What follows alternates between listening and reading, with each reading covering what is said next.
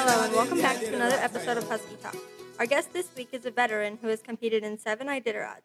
His highest finish is 8th place when he also earned the Sportsmanship Award. He is the second-generation musher from the Bethel area. Please welcome to the show Michael Williams, Jr. Hello, Michael, and welcome to the show. Can you start off by telling us a little bit about yourself? Well, my name is Michael Williams, Jr. I grew up in Akiak, Alaska. It's in the western part of Alaska on the Kuskokwim River. I'm 37. And I'm set to run my 9th Iditarod. So what inspired you to get into sled dog racing? Well, I grew up mushing.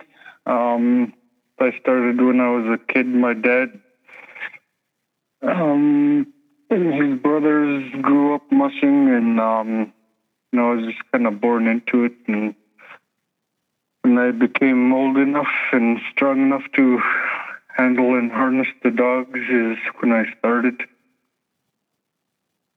You said you were from Akiak, Alaska. Tell us about your community. It's a small, remote town. The only way in and out is through either, if you're coming in from Anchorage, the only way to come here is to fly. And in the summertime, the only way we get shipments is through barge and air freight. There's no road system around here. It's a small town, about 350 people. How would you say life is different for you than it would be for us here in the lower 48? I'm sorry, I didn't hear the question. How would you say life is different for you than it would be for us here in the lower 48? How life is different for me than it is for you?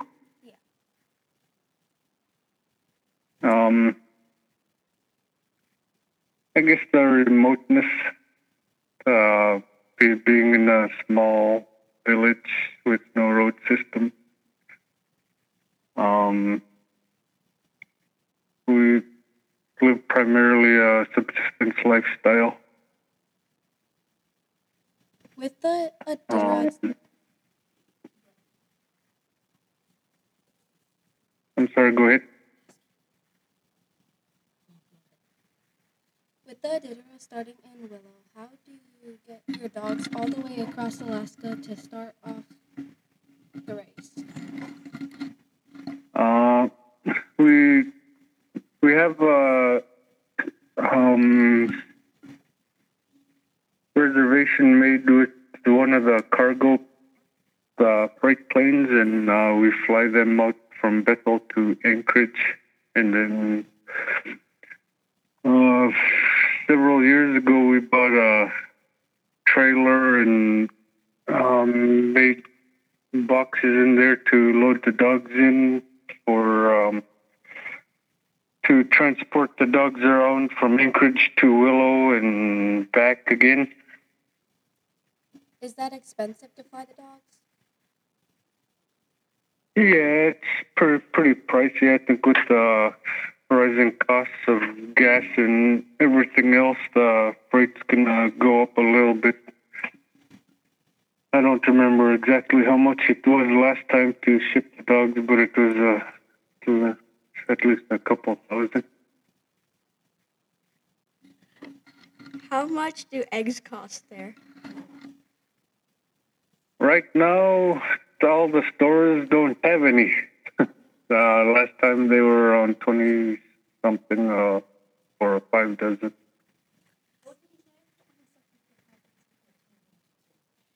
It costs $5 for us here. Wow. Being in Alaska... Yeah, with the prices of everything up here is more than double than what you guys get. Like a bag of Doritos chips will probably cost between $8-9 maybe, and for the bigger bags. The bag of rice can go for 25. Box of cereal probably be right around $7, $8. So they're pretty pricey around here. How much does gas cost? Here in my hometown, it's around $5.60. In one of the hub town of Bethel, it's $6.80.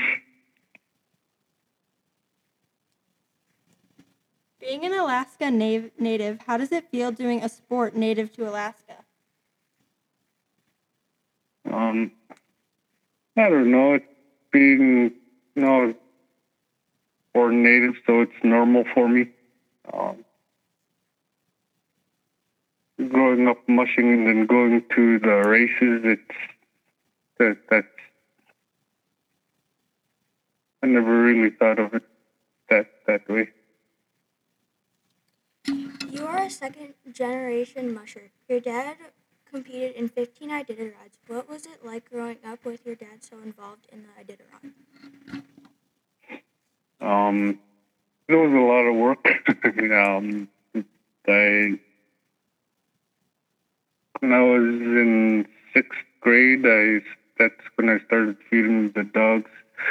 My dad being serving on several boards, he traveled a lot to meetings, and so I became the guy to feed the dogs when he's gone, and then like in junior high, early high school years, I started training the dogs, and it was a lot of work going from school to the dog yard, running them, feeding them, and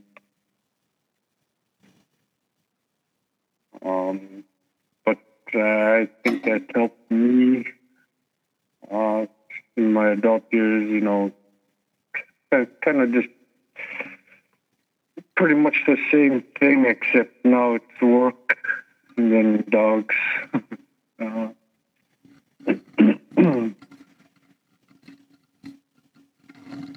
are back doing the Iditarod after a 4-year break. What led you to take time off from the Iditarod? Family. I have a few kids, and running Iditarod takes too much time and money. And I want to spend that time and money with the family. Do your kids race sled dogs? They're not quite old enough yet, but they'll start. I have a couple of kids that are interested. They don't like to follow me. I mean, they don't like to come along and sit in the sled. They want to drive their own teams. And soon, maybe next year, they just turned 9. So I was thinking maybe next year that I'll rig them up a couple sleds and let them train their own little group of dogs, so they can have something to do after school. Can you tell us how you keep your dogs healthy during the race? Well, it's a process. If a guy doesn't train the dogs and get them in shape for the race, it's going to be hard to do. So in order to keep them healthy for a race and throughout a race, they got to be in shape. So it takes a lot of prep and training. In the fall, we usually start on the ATV when there's no snow.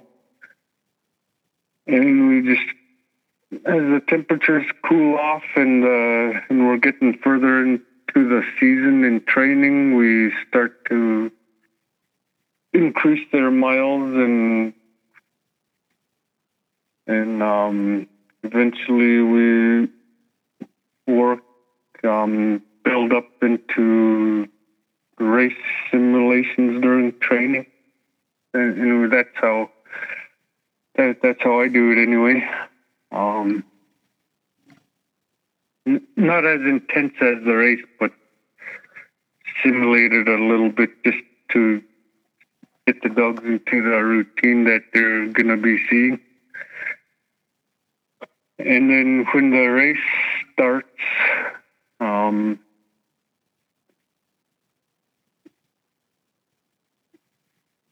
we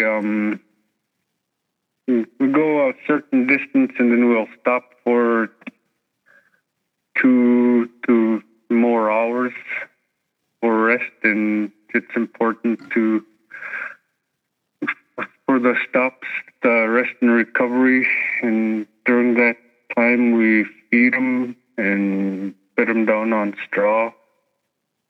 And if they'll take water, we'll give them water and, provide water for them. Give them a piece of meat or fat and some dry kibble. It's a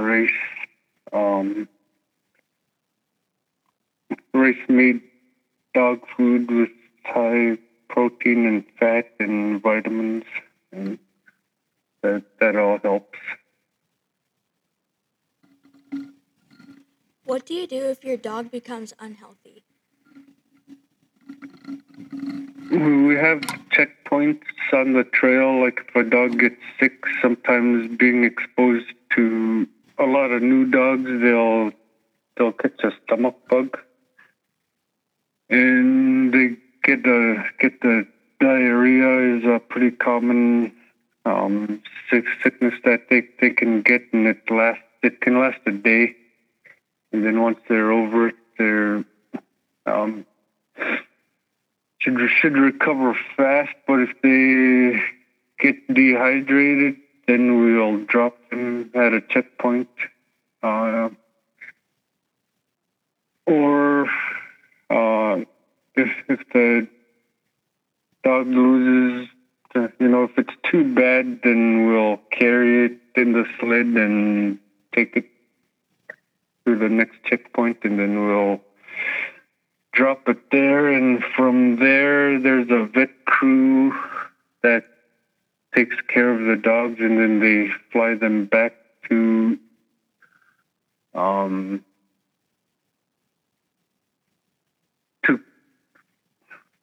I guess for the racing, because there's a bunch of mushers that live in the Fairbanks area, there's Iditarod Air Force that'll fly the dogs either to Fairbanks or to Anchorage.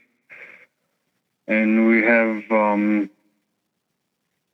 people that go racing. Somebody will go and pick the dogs up for us and take care of them for us, or send them back to my hometown. So it's a pretty big team effort. Talk to us about one of the biggest challenges you have faced on the Iditarod Trail. The biggest challenge for me was what we were just talking about. The dogs were getting sick. They got diarrhea. I had a few that couldn't hold anything down. They were puking and having diarrhea. And I ended up dropping most of my team during that race.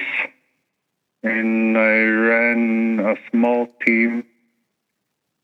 I think I had 6 dogs from the Yukon, rest of the way to Nome. And that was a very challenging experience. For one thing, we don't like to see our dogs sick, but the challenge was, if I could keep them healthy enough to keep going. And we did end up making it all the way to Nome with those few dogs. What are your goals for the Iditarod this year? I have mostly a young team. They're mostly 3-year-olds, and my main goal is to get them experience. I'd say my ultimate goal is for the races in my area, and there's the K300 coming up in a couple weeks, and that's the race that I'm mostly focused on, is getting the dogs ready for that. But the Iditarod this year is kind of a build-up towards it, I think.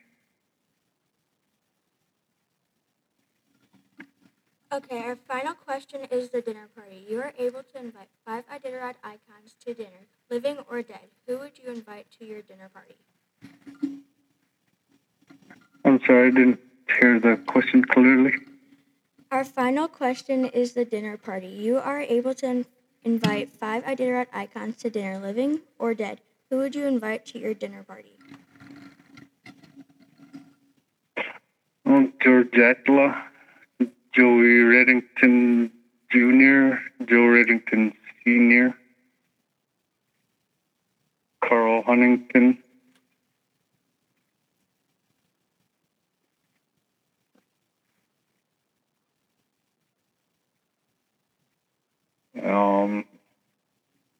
I can't decide on the fourth one, but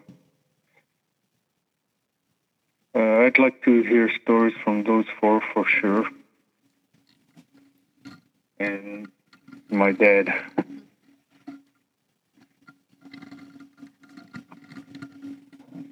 Thank you so much for taking the time to talk with us.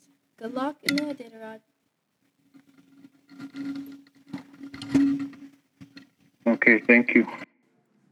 Special thanks to our guest, Michael Williams Jr., for being on our show this week. If you enjoyed this episode, please stop by iTunes and leave us a review. It helps with our ratings.